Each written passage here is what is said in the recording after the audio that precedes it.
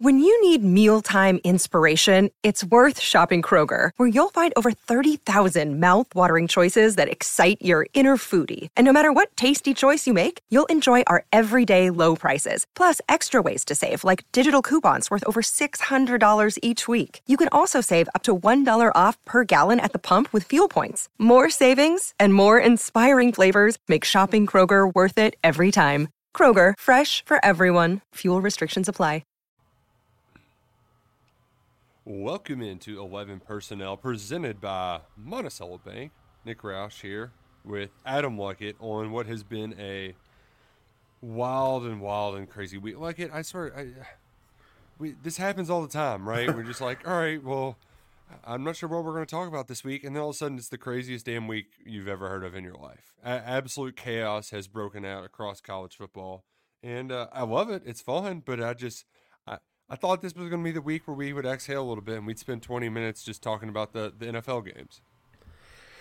Yeah, I was going to get on here and pretty much, we'll just, once Michigan makes a hire, once Harbaugh leaves and everything, we can just go ahead and do our carousel episode. Well, that's going to be a lot different kind of episode than I thought it would maybe be, really, all season. The end of an era. I mean, everything, or not everything, but just so much has changed in college football, but this is a huge change, specifically for the SEC going into this new chapter. Mm-hmm. Right? It changes a lot for a lot of programs. You see what Tennessee, you've seen Wes Rucker and Adam Sparks and some guys that cover Tennessee are like, hey, not only do they not have to play Bama every year, but now they don't have to go against Nick Saban. So this changes a lot for Tennessee, and I think it's a lot different. It's huge for Auburn. It's huge for LSU. It's huge for Texas A&M if they ever get it together, if they want to break through. Georgia, that's the only team they could not beat. That's the only team Kirby could not master. He was 1-5, I believe, against Nick Saban. The only win. They lost previously in the same season, and they probably don't beat that team if Jamison Williams and John Mechie don't get hurt. They caught a couple breaks there. And so this was the one big obstacle, I think, in everyone's way, obviously. And now that that's potentially out of the league, SEC-wise, it just changes everything. It makes it easier for potentially Texas to come in here. And for us as a college football community, we get to see wild and crazy Alabama fans. We've seen them. We have seen them, but not like this. Not without the guiding light. He calmed them down. He's made the iron fist behind all of their trash talk. They do not have that anymore, and that is in itself is going to be highly entertaining. It's the first coaching search Alabama's done on Twitter. Twitter wasn't around when they hired him 06 or whatever. So it's a whole new era, and it just college football's going to miss him, and we'll talk about his greatness forever. But there is a kind of a refreshing, man, this is going to be it's going to be different and new. That's until no one can be Kirby, but right. But it's fun just to picture what it could look like, and I think it's fun for a lot of teams in this league now that that's out of the way. It did. His iron grip on the SEC was much more firm years ago when it did get to a point where we were like, is he ever going to go away? This isn't even fun anymore. Right. He makes Urban Meyer quit in 2009. Yeah. And it was just, we were right. He had a death grip on the conference for a long time there. And then Kirby Smart left, and it kind of looked like, maybe he'll get him. And that never, he did, but he didn't. They became this great program, but they still struggled head to head against Alabama. And you had a couple teams would rise up and have historic years, Auburn, LSU, but he might have had a lot to do with that, with those teams having those years, because they had to push the envelope to get that high because they were chasing a megastar. An absolute freight train rolling downhill. So, and it's gone. It's over. I mean, Nick, you just go to his Wikipedia and just look at the the graph they have in there that has all the years charted. I mean, it's just an incredible run he had. They averaged 12 wins a season. Averaged. Yeah. That includes the bad years, right? I mean, that is unbelievable. And I'm not going to try to be redundant here because, plenty of people have heard all of the odes to greatness with Nick Saban. But, the one real bit, I think the biggest winner here has to be Hugh Freeze because Auburn is not that place is a nut house. Like their highs are the highest and their lows are the lowest. And when he came in there, you were like, who wants to go to Auburn when Georgia and Alabama are just playing murder ball right now with the rest of college football? Like that, there's no, it's the dead end, right? There's no way out. And he even mentioned it last year at Media Days. Like basically, my tenure is going to be decided in my first 2 recruiting classes. Well, he got a damn good recruiting class, and now that Saban's gone, we already saw 5-star Ryan Williams, wide receiver. He decommitted, and there's crystal balls for him to go to Auburn. Hugh Freeze still needs a quarterback there, but if he can find one of those, all of a sudden there is a light at the end of the tunnel that they didn't see before. Some of that comes with hanging tough in that game too. It's a rivalry; it's always going to be close there. But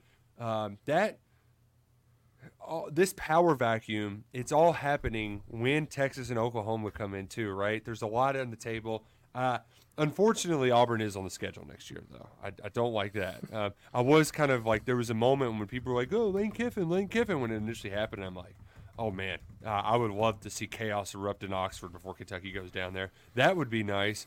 But it might actually backfire because Kirby Smart, who's on your schedule next year, it might make him stronger, right? Like all these teams that have something to gain, like there's opportunity now that previously wasn't there. And the weirdest part of this all, Luckett, is in my mind, like the timing makes sense just from we've seen a lot of guys who probably would have gone an extra couple of years, but the nil and transfer portal, they were just like, this is too much. I just need to stop now.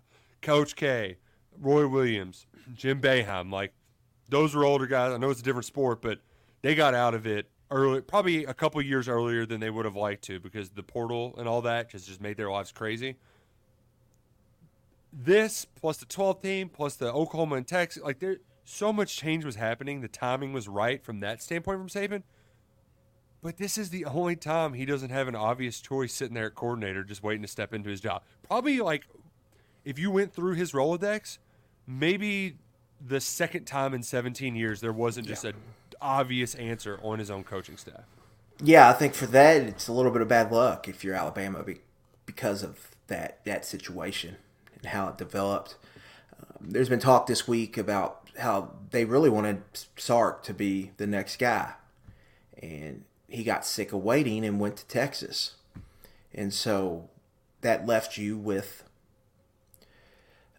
a weird situation with Bill O'Brien. Bill O'Brien leaves. You go and have to hire Tommy Rees. Pete Golding was a guy that was around for a long time. So he seemed like Saban really liked, but they had to move on after 4 or 5 years with him. So they bring in Kevin Steele. Kevin Steele decides to retire this offseason. And so they're kind of in a tough spot here. And you kind of look at former assistants. It's not like there's someone out there doing a really good job at a second-tier program. And Mike Loxley is a name being floated out, but he's doing a good job. I think Maryland has won 3 straight bowl games, respectable in the Big Ten, but that's not necessarily an Alabama-type hire. And so they're just in a difficult spot, and there's not a clear slam dunk, and there's not even the star coordinator at a powerhouse program that you could hire. There's not a Dan Lanning. There's not a Kirby Smart. There's not a Lincoln Glenn Riley. Schumann's 2 or 3 years away from being that guy. Right. And so it's just unfortunate for Alabama. And this happens probably 2 years after Dabo really loses a lot of his shine. Yeah. And all that makes it an unfortunate situation. But regardless, you're following the best to ever do it. So that bar is going no matter what. That bar is going to be so high. And you look at a guy like Kalen DeBoer, who seems like the favorite for this job as of right now. Mm-hmm. This is a dude with an impeccable record. He's won everywhere he's been. I mean, he made Indiana decent at football as a coordinator. Yeah. Like that's. But I mean, he's God couldn't do that. He's good, but this is different. Like it is a talent accumulation. It's a talent accumulation game down here, and there's a lot of stuff you have to do as the Alabama head football coach, and a lot of it centers around maybe rolling up them sleeves, and getting in the dirt a little bit because you got to go get players. On top of kissing babies and all the other stuff you have to do. And so for him, he doesn't strike me as a guy, Nick, that wants to do all that. So that the fit there would be interesting. I think he's a really good coach, but I just don't know. I would bet on it not working. Better Brian Harsin, right? Like just a better X's and O's Brian Harsin. Yeah, but essentially he could go 9-3, 9-3, and they'll want to fire him. Like that's what we're walking into here with Alabama. That's why this is so fascinating to see how this shakes out here over the next couple years. And it's a no-win situation for whoever comes in here. The bar is so high, right? And then if you lose a game to Auburn, they're really going to want your ass out of there, right? And then we might actually get Iron Bowls that aren't maybe elite. Maybe we'll get a couple unranked versus unranked eventually. Ooh, the Egg Bowl will take its place. We'll get Jeff Lebby and Lane Kiffin putting up 120 points while meanwhile the Iron Bowl's laying duds. Yeah, it's just there's a whole generation of football fans, Nick. Even guys my age probably don't really remember Saban without Saban. I'd have to go back to high school. Young high school before they didn't have Nick Saban. And so it's been a long time since they haven't had this guy. And a lot of people are going to have to – it's just going to look different. Alabama has a struggle. And they deserve some regression to the mean over there for how high they've had it. They deserve a Billy Gillespie, right? Like they're due for that because they've had plenty. And I'm not trying to compare Saban to Cal because Saban's record is much better. It's much more consistent. But – Alabama and Kentucky basketball are very similar just in the respect that it's not a one-coach deal, right? Like a lot of these Florida State's Bobby Bowden University, and then they had one other guy win with Jimbo. Like a lot of these big-time programs for Georgia, hell, it was Vince Dooley. That was it for the longest time. You had a Tubby Smith kind of Mark Richt there. That was pretty good, but hell, Tubby even won the big one. My point being is that Alabama has had – is it 5 or 6 different coaches that have won titles? They've had a lot. Not just Bear, like Gene Stallings won at least one, maybe 2. There's a lot in between. I've been to that statue park. I forget all the name. Wallace Wade. I'm pretty sure Wallace Wade was Duke, right? And then Bryant Denny. Frank Howard, Frank Thomas. Not the. Not guy Big Hurt. taking the eugenics total T. Eugenics total T, which is not the guy who was dead but not dead. The commercial with him and Flutie on the driving range is one of the funniest commercials on television. And she'll like it too. That's right at the end. And it's on Feinbaum all the time. That and the stupid the bar blender thing.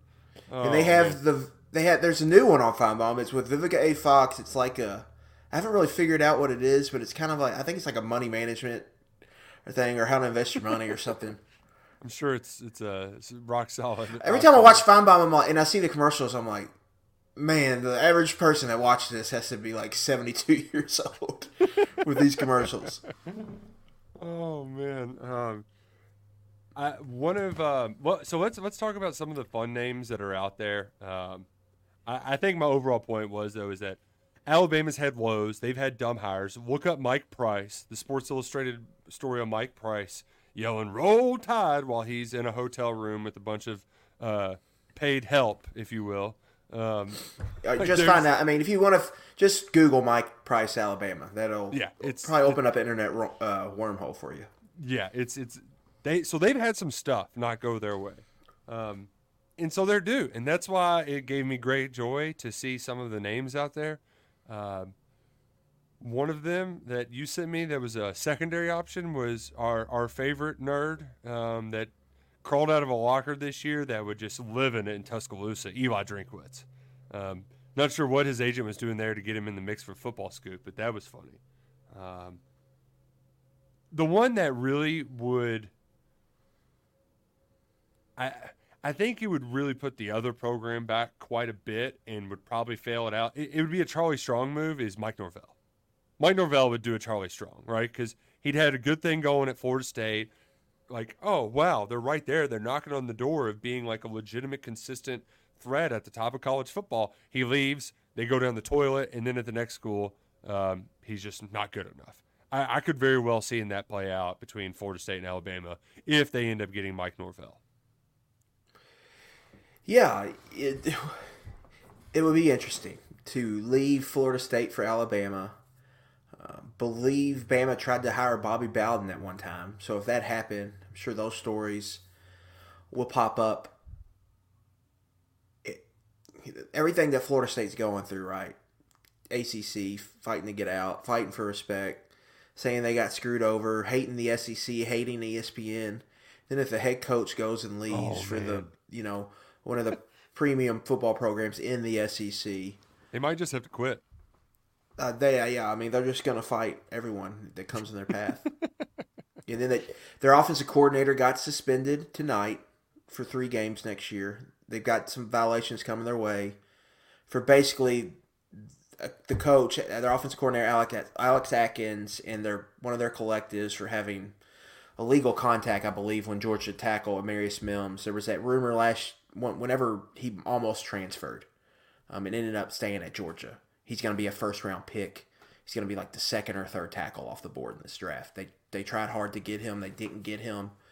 And that appears who that's regarding. And so they're in trouble for that.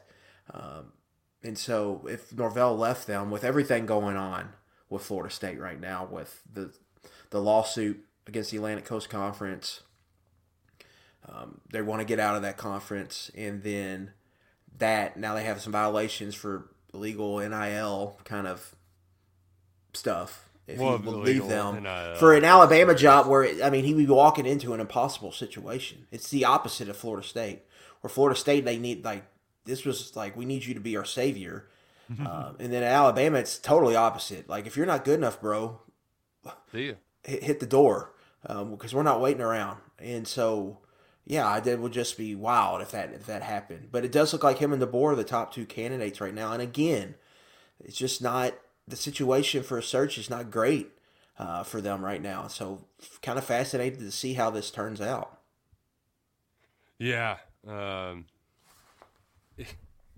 That dynamic is wild. It would also just further denigrate the ACC, which I'm all for.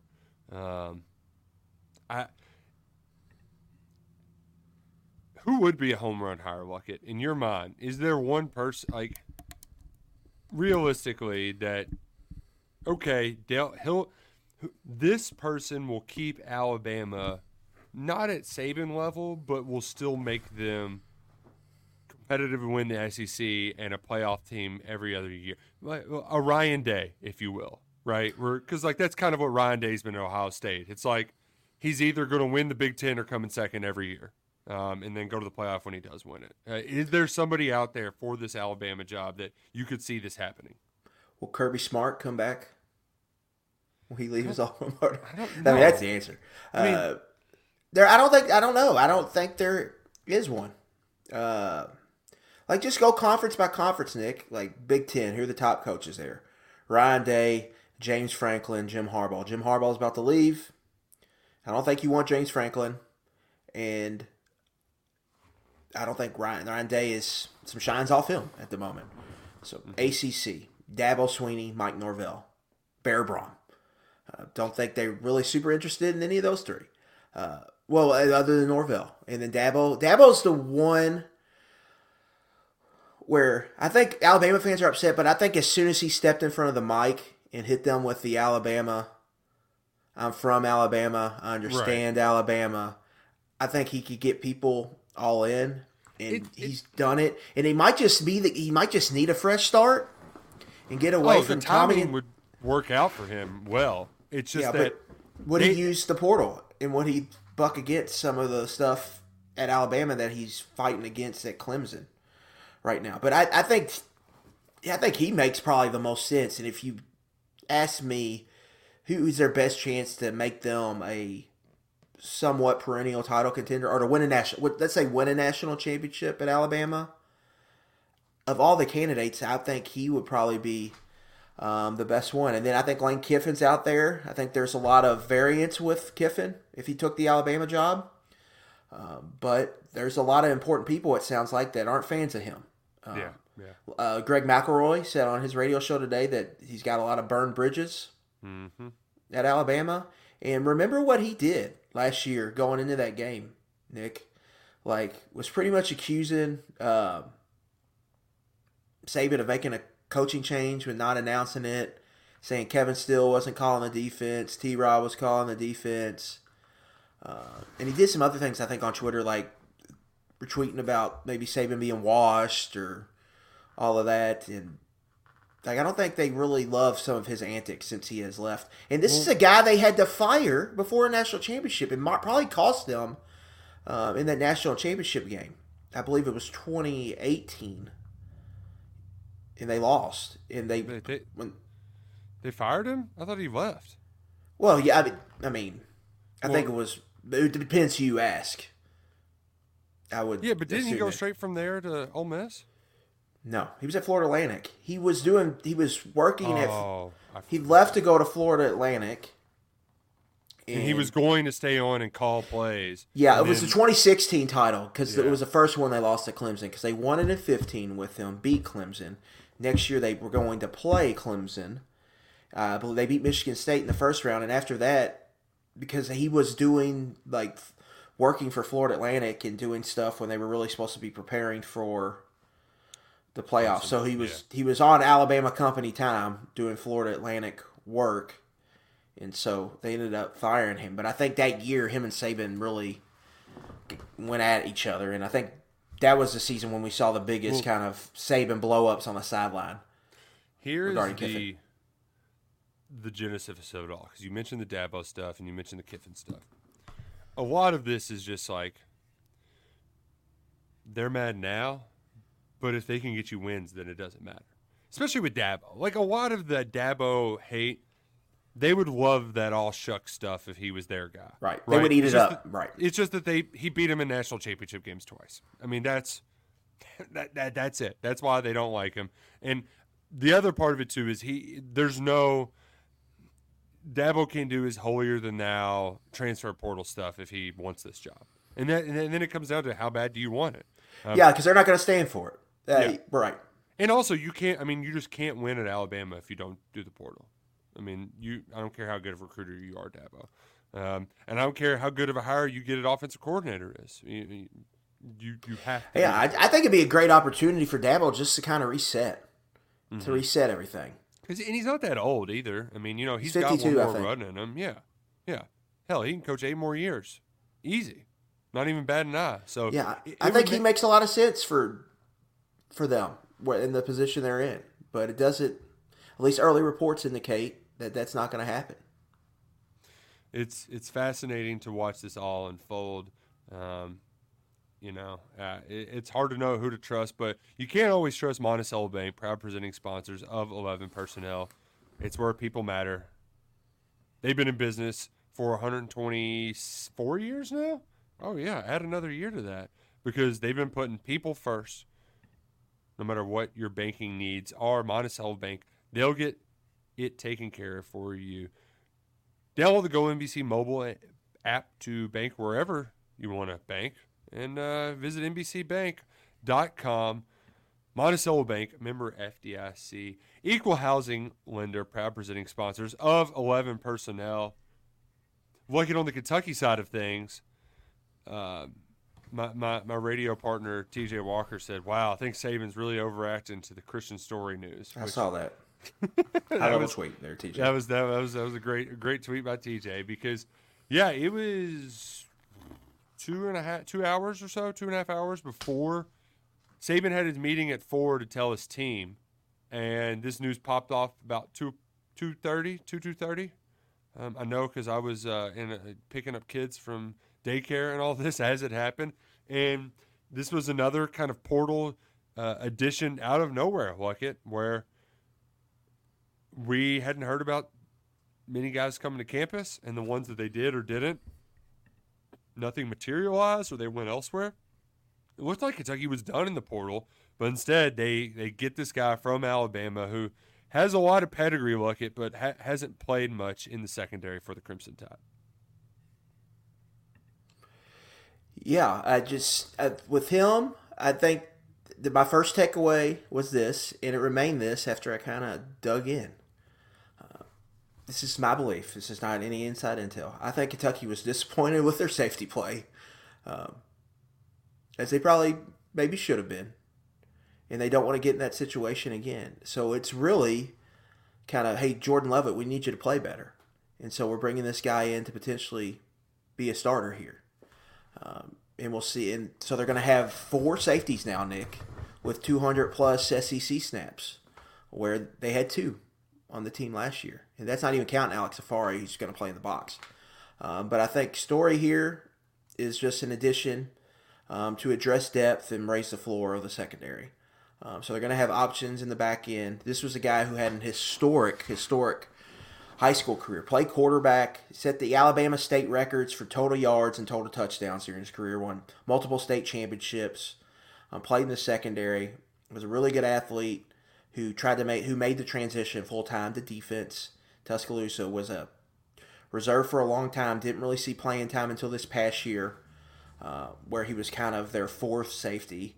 And now he's looking for a chance to start. Kentucky's going to give him an opportunity to come compete for a starting job. And for me, it's really Kentucky is trying to supplement that safety room. They weren't happy, I don't think, with the play they got out of that position, a position we thought might be a strength for them entering the season.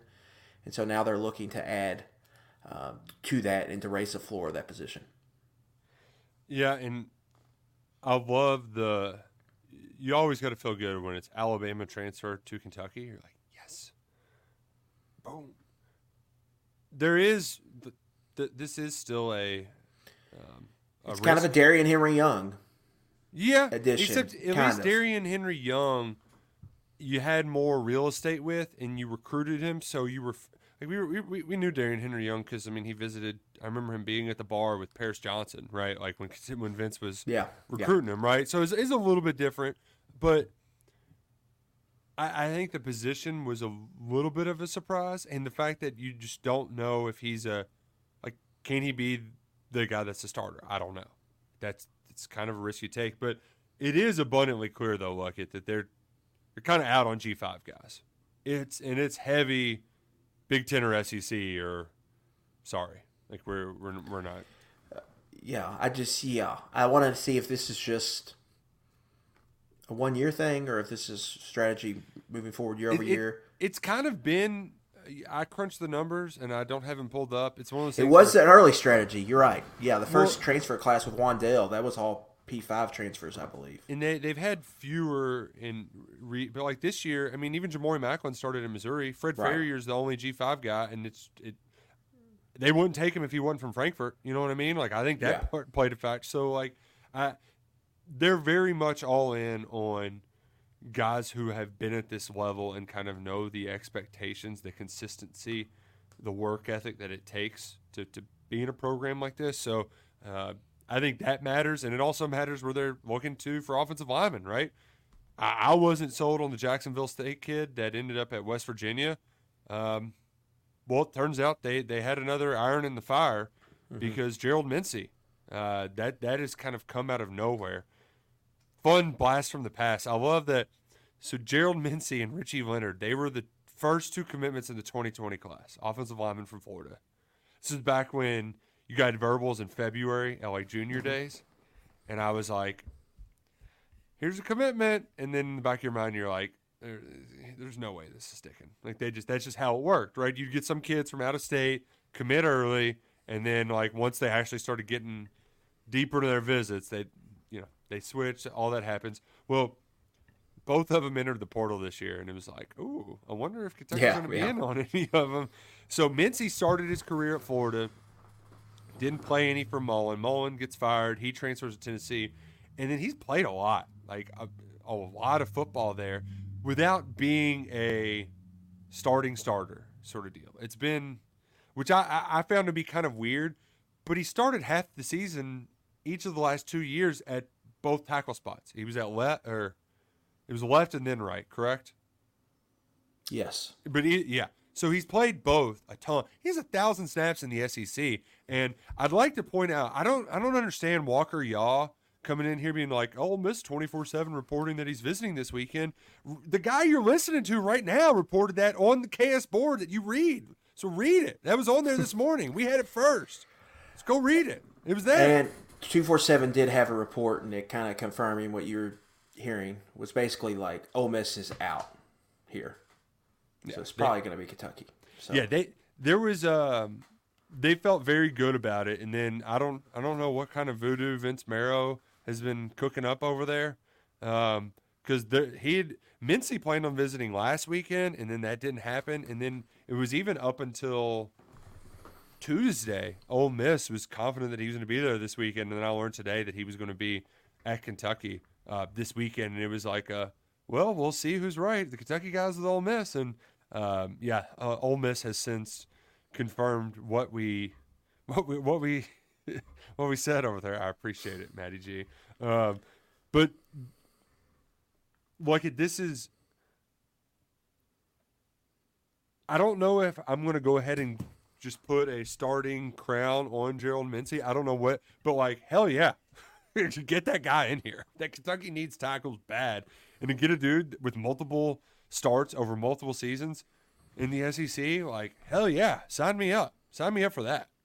I think similar to the Christian Story recruitment, Gerald Mincy raises the floor at tackle. Marcus Cox is a locked-in starter at left tackle. Yes. But he gives you real, legitimate competition with Cortland Ford.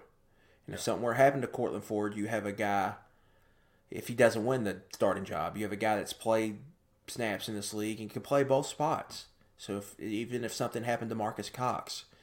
So it gives you depth, I think, at tackle, legitimate, solid depth. It allows you to keep Dylan Ray at guard.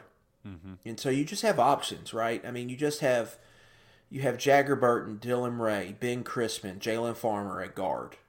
And then you have 3 guys at tackle. And then you have Eli Cox. That's 8. You got 8 guys right there I think you would feel comfortable with.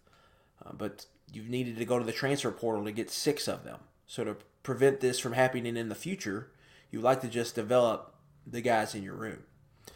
And so when you're shopping in the portal, especially at offensive line, you're not getting that ceiling too high.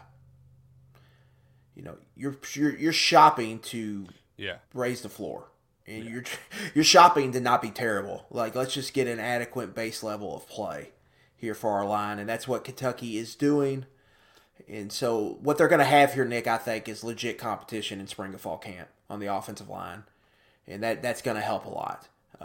Specifically, just 2 years ago, they hardly could practice because a couple guys got hurt and they just didn't have anyone. Yeah, now they're going to have legitimate competition at every spot. Hurt.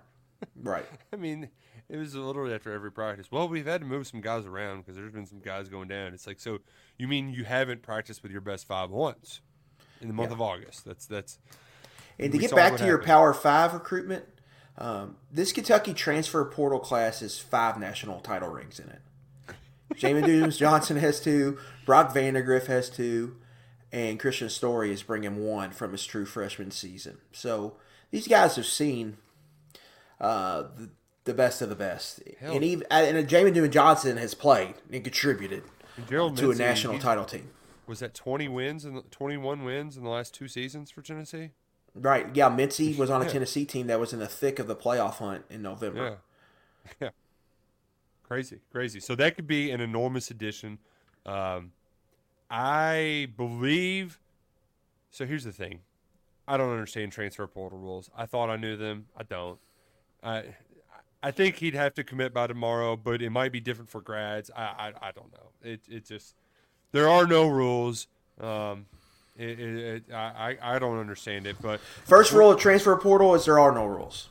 Oh, gosh, they're really – There really are not rules. And you know what? There also are not rules at new sponsor alert. Big fan of this new sponsor that's joining 11 Personnel here for the next couple of weeks.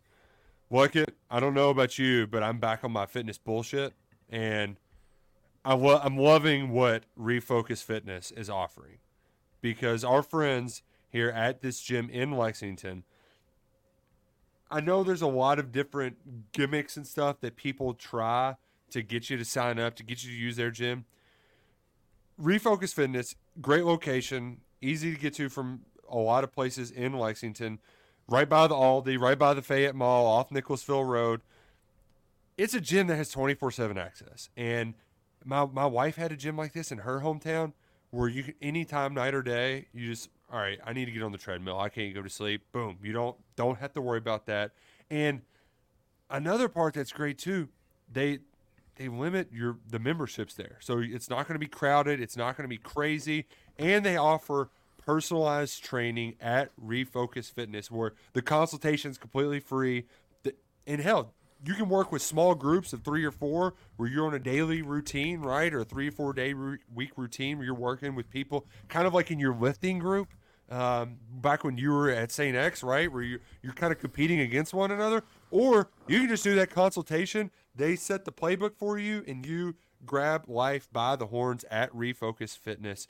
Visit them right now, refocusfitness.com.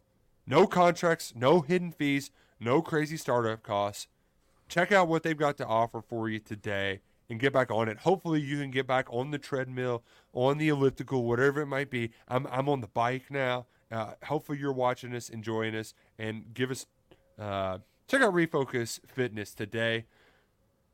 I'm jumping out of order, Peak. I'm going to apologize because I want to end with Wild Card Weekend. It makes me excited. But we were discussing the transfer portal, and we mentioned it briefly, but I saw some more transfer portal flips happening that wasn't a thing until recently. Louisville was on the right side of a couple and on the wrong side of a couple too. The Ball State tight end they were really high on, he went back to Ball State instead of going to Louisville.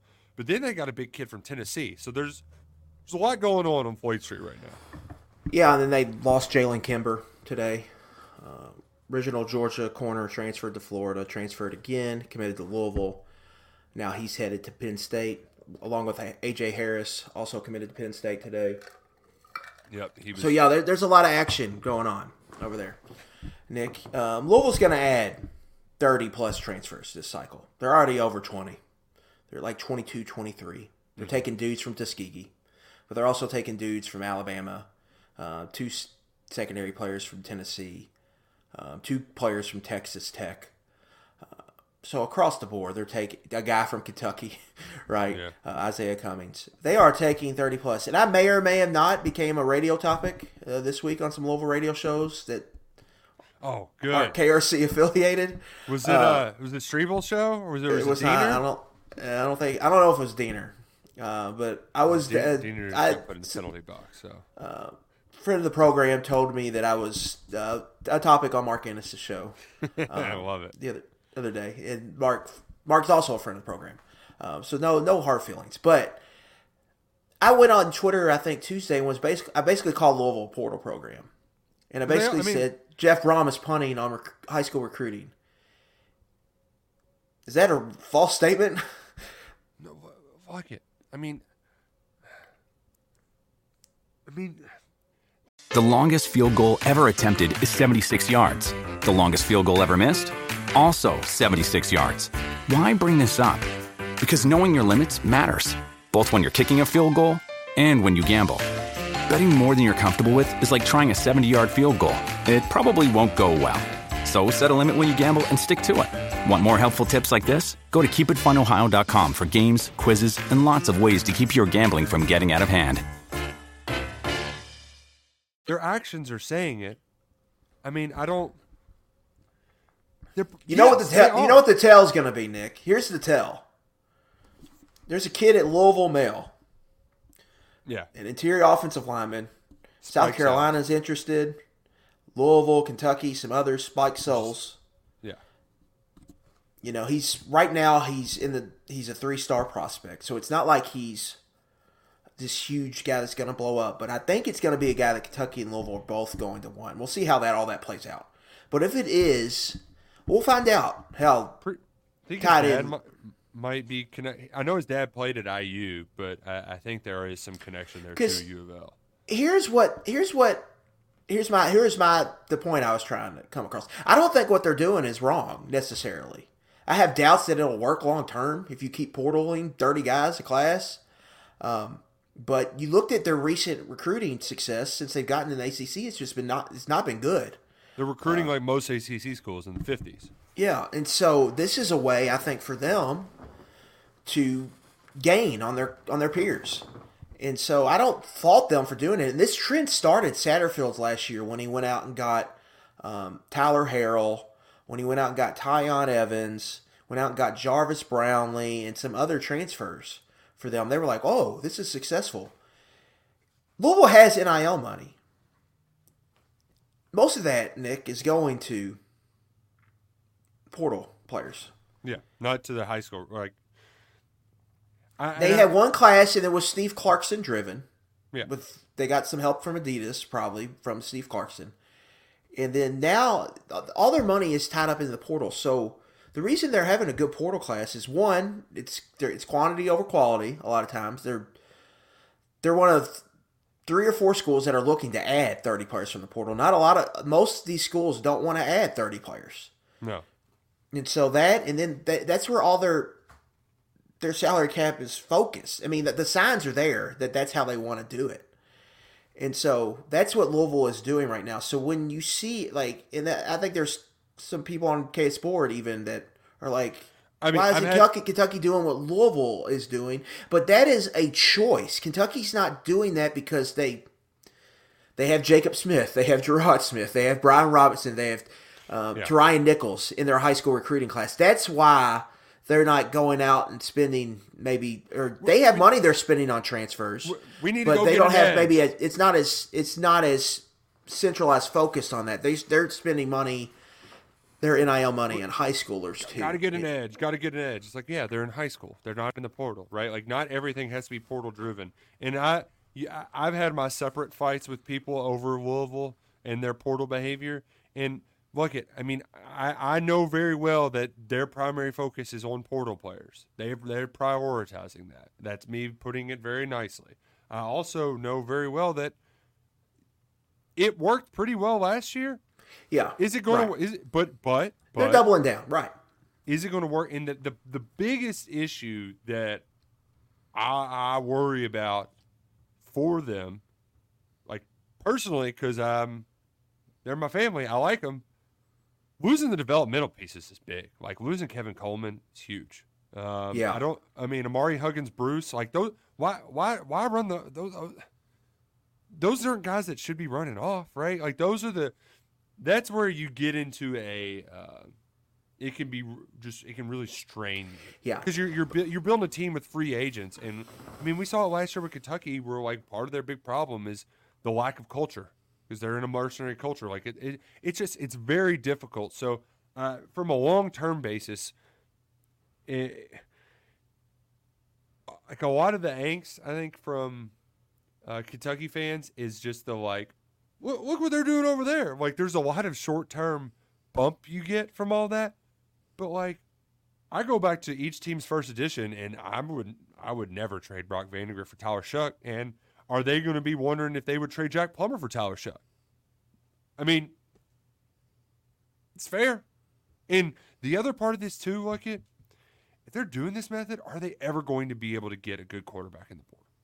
If they got to spend all this money elsewhere, it's a salary cap game, right? Like, I don't know how is it ever going to be possible for them to spend big on a quality quarterback, or is he just going to be having to coach a bunch of Jack Plumbers year after year? Yeah, what does he want? But I think what Brahms said publicly, Nick, you can confirm this for me or agree with me if you want, but he said there's a lot of pressure on him to win right away here. He doesn't feel like he can take a 5-7 year. That's true. And so the best way to do that, man, is to just portal. And there's a balance you have to have, but they are very much leaning into it as hard as any program in the country. They get compared with Ole Miss a lot, Nick, and they're more Colorado than Ole Miss. Ole Miss is going to sign 18, 19 guys. They're doing a lot of portaling. Maybe they could get up to 20. But Louisville's going to be up there with Colorado, like 30-something guys. And they ended up getting up there last year. They were around 16 at I think 16, 17 after the winter portal. And then the spring, they added like 10 more guys. And so to me, I'm looking at them, and if they lose players, they're probably just going to portal some more guys in. So they're not going to be done in the spring. And a lot of this reaction, this is it's almost like in June, teams will start banking commits, and a team like Stanford will have a top 10 class for a minute, and Stanford will get buzzed in the summer because there's really nothing else going on. This is what you have to talk about. It's like, look at Troy Taylor and Stanford, recruiting a top 10 class. Well, if you average star rating it would really finish like 47th. And that's what they ended up. So a lot of this, it's almost like, I don't want to call it fake juice because it does matter. It's a little more important because these are guys that are going to play right away. Right. But a lot of it's just overreaction to getting players and getting commitments that are going to be on your team. But it's definitely a different era, and I even think myself and I think everyone else is trying to figure out like what's the best way to do this. Like, your best way to get in a bunch of portal guys is not what positions are of value in the portal and what are not, and all of that. How do you meld all that stuff? It's just a different time. It does feel like Ole Miss's isn't too much different than Kentucky's, where you have to make up for some of your high school recruiting woes by performing well in the portal. Because Ole Miss is, Hugh Freeze can't drop bags like he used to because everybody can drop bags now. So the Robert Kimdichie class, where you're number one in the country, that can't happen anymore. So, I don't know. What's Ole Miss, like 10th in high school recruiting, which is great. It's no slouch. But to be in the same company as the top four, you've got to go get some big names out there, some heavy hitters. And that's kind of what, Kentucky's trying to do BOFA. I think that is a little bit more conservative. And I don't know, But like you said, there's a million different ways to slice a cat. Actually, it's skin a cat, not slice it. You don't want to actually cut it off. You just want to pull the hair out. To wrap it up, Louisville's a transfer portal program. Yeah, there's nothing wrong with that. I'm sorry that that take is right. And I think I'll be proven that take is right. Jeff Brom's recruiting the same high schools that he recruited at Purdue. Like, guys, he recruited Kentucky at Purdue. I love they were like, well, he's got to establish his relationships. Oh, Jeff Brom's got to establish relationships in Kentucky and Indiana and Ohio. Yeah, like he does. Like he's not a walking legend when he walks into Trinity. He's got St. X's head coach's son is on his staff. He's got one of Mel's best players of all time is their running backs coach. Like there's plenty of connections over there. Like, it's not like they got to take time to get to know the high school coaches in the city. Hey, but they want portal players, and that's abundantly clear. Like they just want to load up on portal players. Just like I want to talk NFL, but you wanted to make a point about the national championship that did happen this week. It feels like it happened 100 years ago. Because what's even more hilarious, is we spent a lot of time on Saban, but just think about this week. Saban, Carroll, Belichick. And Harbaugh eventually. Yeah, Harbaugh's next. They're just basically just like, it's all but official to this point. And hell, and all of this Vrabel got fired. What the hell's going on here? So it does feel like if you're in the market for a coach, this is a good time to be in the market for head coach. I know some Chicago Bears fans that would love to be in a market for head coach, but they're sticking with Matt Eberflus. Yeah, but we're going to get into the Bears this offseason because they are fascinating. That's the most fascinating team, I think, when we're at the Combine. Will be them and what they're going to do with those two top 10 picks. But Monday, Michigan kicked Washington's ass. Not a huge surprise. Played out like I think we thought it would. Just trenches was just They just had the number in the trenches, and they heated up Michael Penix, and he didn't handle some of the pressure very well. But I appreciated your advice, Lucky, because I wanted to cheer for Washington, and so I did a crazy parlay, but my fail safe to get all of my money back was to just juice the Michigan line, and Michigan minus 13.5, got it at almost 3-1 odds. Boom, there we go. Let's get all of our money back. So thank you. You could just see that. I just thought you could see it coming. But I had one big takeaway, really kind of, because it's hard, Nick, when you go through a season, to actually sit down and watch teams, because we're just at Kentucky games, right? And we're doing everything that comes along with being a game. And then you're probably to play catch-up the next week, and, you're looking at the next opponent, blah, blah, blah. So it's hard to really dig in. But I really got to watch Michigan 3 games. I got to watch them play Iowa, got to watch them play Alabama, got to sit down and watch them play on Monday. So that was 3. And watching them, I had this takeaway. How they play offense is, I think, how Mark Stoops wants to play offense. It's run the ball down your throat. It's play action. It's formation the hell out of you, motion you, and hit you with play action. Efficient passing game. But when push comes to shove, they can just run it or shove it down against you, and they protect their defense. But again, they play smart, complementary football. I think that's what Kentucky wants to look like. Yeah, but that's a want, but not what you can. And Kentucky. The next point was Kentucky had the lines to play that way. I think for a 5-year stretch. Yeah. But they just don't have it anymore. And I think they've got the coordinator that can do all that stuff and really successful and really scheme up a passing game. But they've got to be able to block people right at the point of the attack. And I think that's the big issue even going into next year. Can Kentucky block playing this style of ball? But I think that's what they want to do. That's how it looks, and that's how it will play out. Not saying that they're going to win a national championship with offense or anything, but Michigan is not. It's not Alabama and Georgia where the star power is just miles away. They're not a bunch of first-round picks on that offense. Right? J.J. McCarthy's probably the highest-ranked pick. Corum's going to be a mid-round tailback. I think most of those linemen on that championship team are going to be mid-round guys. That tight end's going to be a draft pick, but he's not some of the tight ends they've had in the past. Yeah, and that Roman Wilson's a good player, but he's he seems like a 5th-round pick. Good college player, right? Yeah, and so it's not like the talent-wise, Kentucky could get there. Essentially, we're kind of close to where Michigan's at, but everything, my takeaway from that game, everything tied to Michigan is just line of scrimmage. Line of scrimmage. We're going to run the ball down your throat, and we're going to kick your ass with our defensive front. And Kentucky they don't have that on the offensive line, and that's really, I think, the one thing holding them back. And the one thing I would be, over everything else, I would be worried the most. Can they just block people? And can they get a traditional run game going? Can they play with more efficiency? If they can't, they're going to have a lot of the same issues. So they have to kind of figure that out. And that was just my biggest takeaway from this Michigan playoff run. Well, I enjoyed that very much. And now I'm really going to enjoy talking NFL because I'm so fired up for this weekend.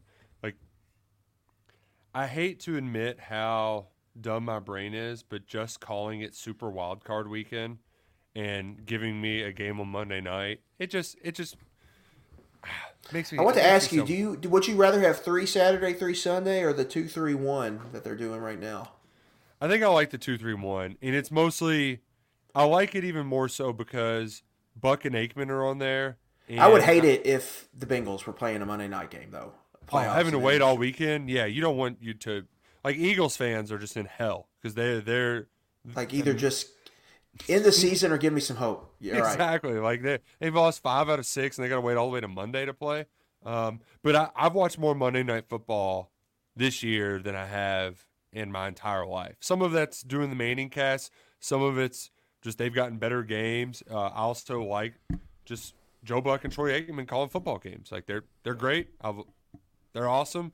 And yeah, so I'm with it now, and I'm also with Prize Picks. PrizePicks, you know it. It's one of the best daily fantasy sports ways to get in the action. You can do it today. Sign up, promo code KSR. They're going to match your first deposit 100% up to $100, and look it. This is just the most beautiful weekend to do it because there's so many squares that need to be pushed. And I found a way to. I only have 3 squares, and my odds are goosed to 11-1. So listen to this play here I got for us.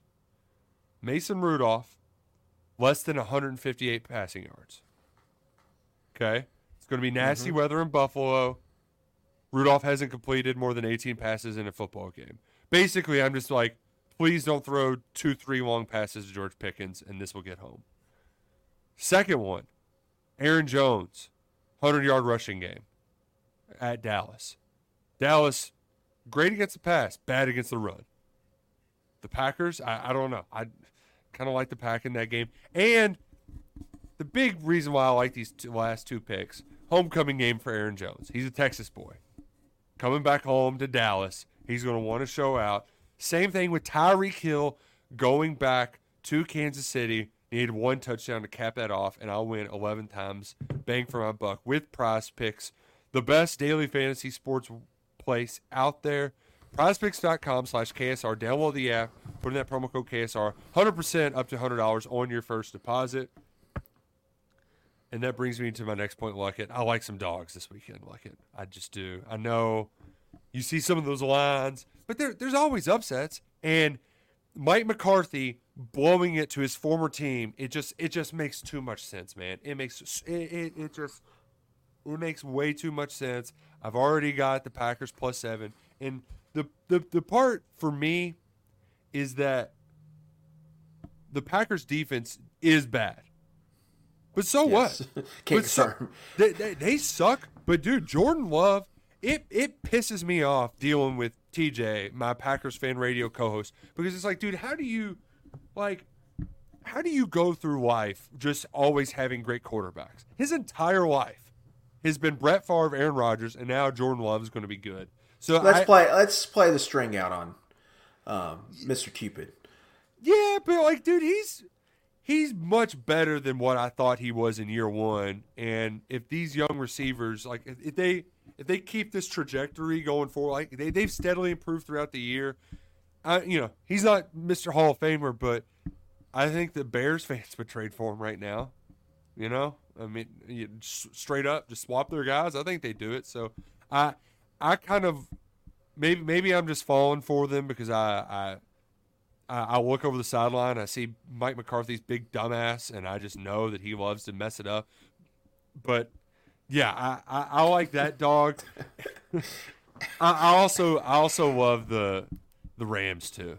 I think the Rams are low key sneaky good, and me it goes against, like, part of me is just falling for the Jordan Love stuff that he showed us last week, and he played great.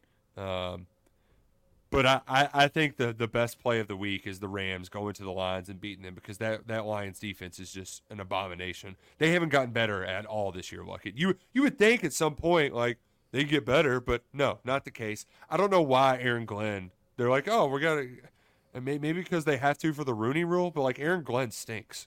That defense is bad. I don't know how they haven't gotten better, even though they have a pretty decent pass rush and a pretty decent front seven. They're terrible on the back end.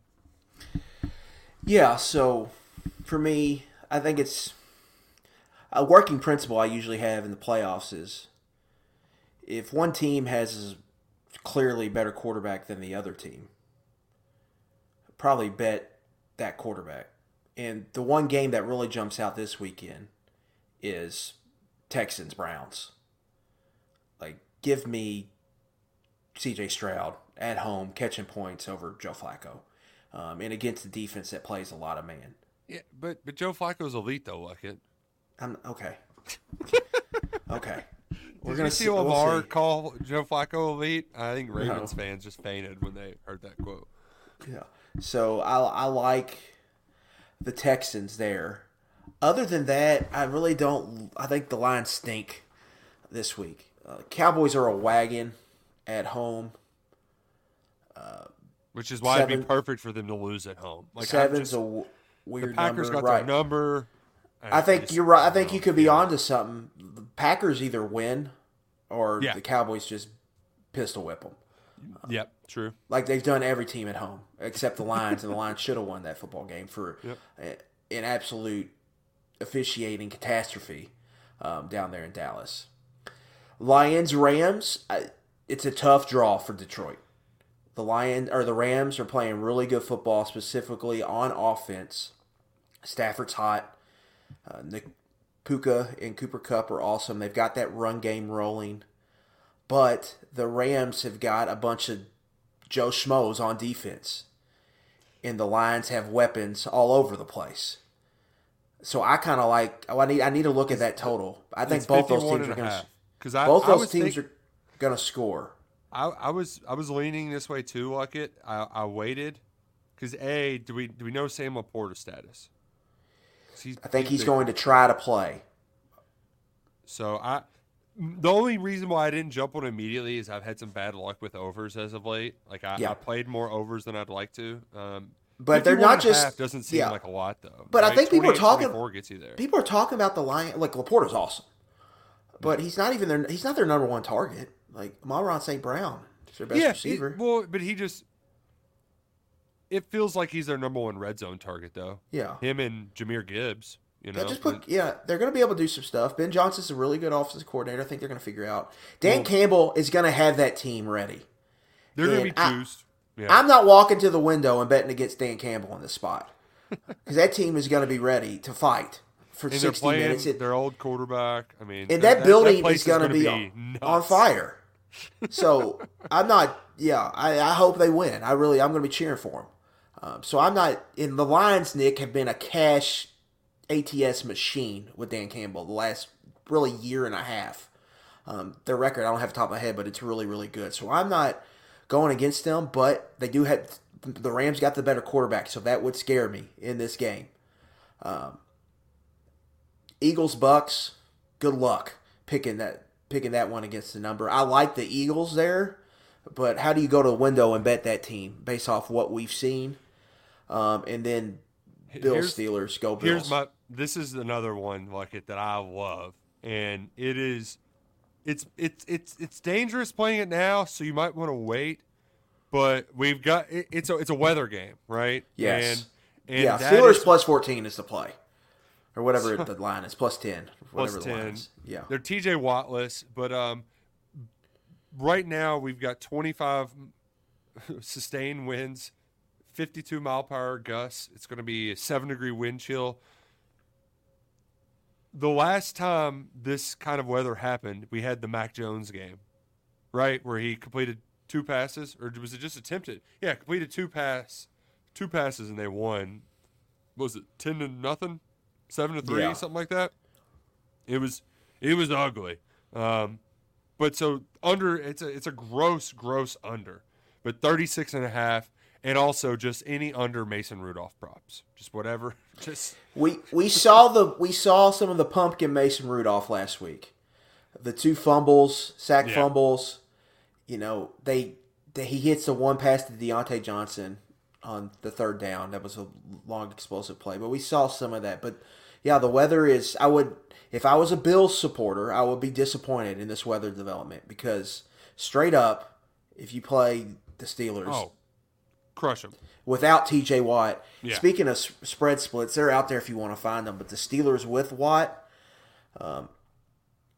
you would make money off that enterprise if you bet it blind. Mm-hmm. Steelers without Watt, you would be homeless if you bet that blind. So that's a big difference maker. That's big that they don't have him. But it's different if it becomes just kind of a run game. And so that one is fascinating. Like I said, the Lions stink this week. To me, Nick, it's almost see if the team that you think is going to win falls behind, and then see what the live spread was. Last week for me, I got Jags plus 8.5. I believe in the beginning of the end of the second quarter, beginning of the third quarter.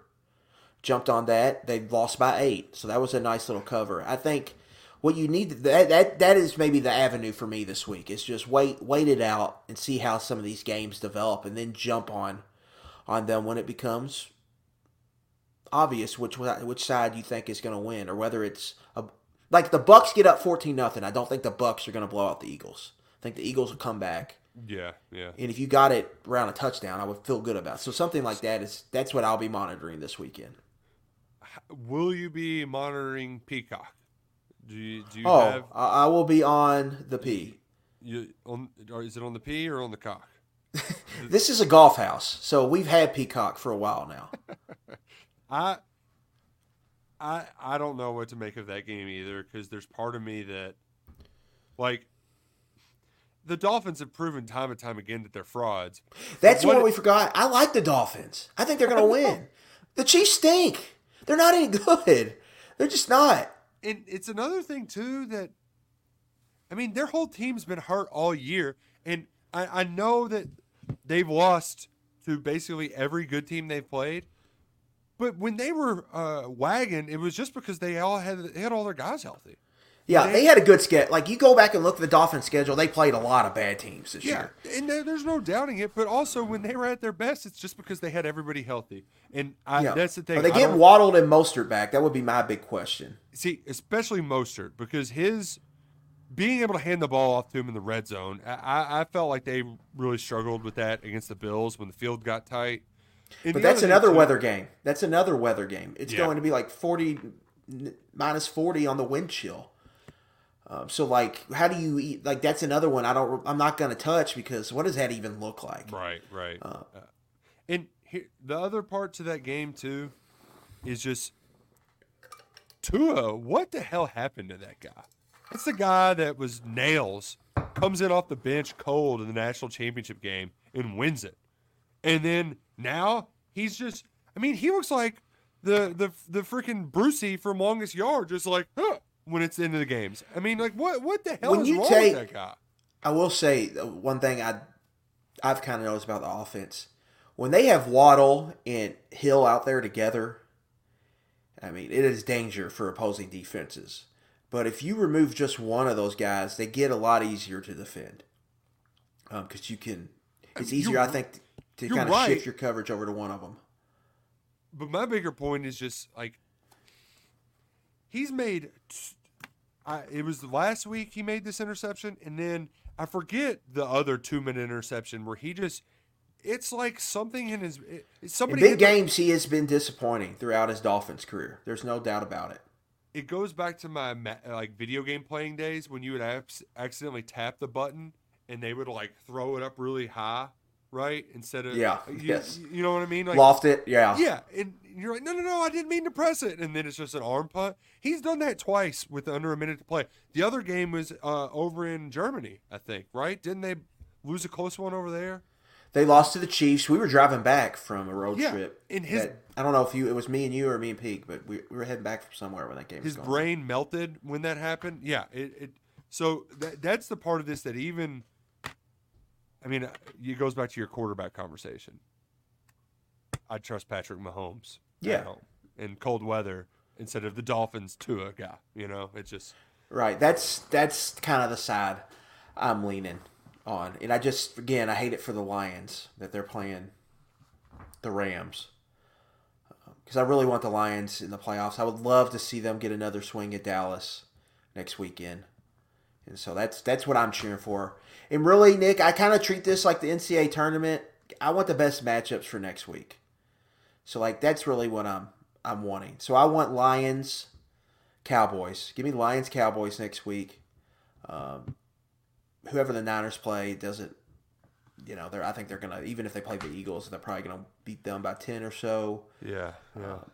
Chiefs, I just don't think the Chiefs are that good. So I would rather see the Dolphins win. Let's see the Dolphins play. Well, I don't know if I want to see Dolphins Ravens again. So maybe I'll take that back. Maybe Chiefs Bills, and then Ravens. Who's in the fourth? Ravens Texans, I guess. But that's really what I want to see. I want the best matchups possible. Don't want to. That's the worst when you get the.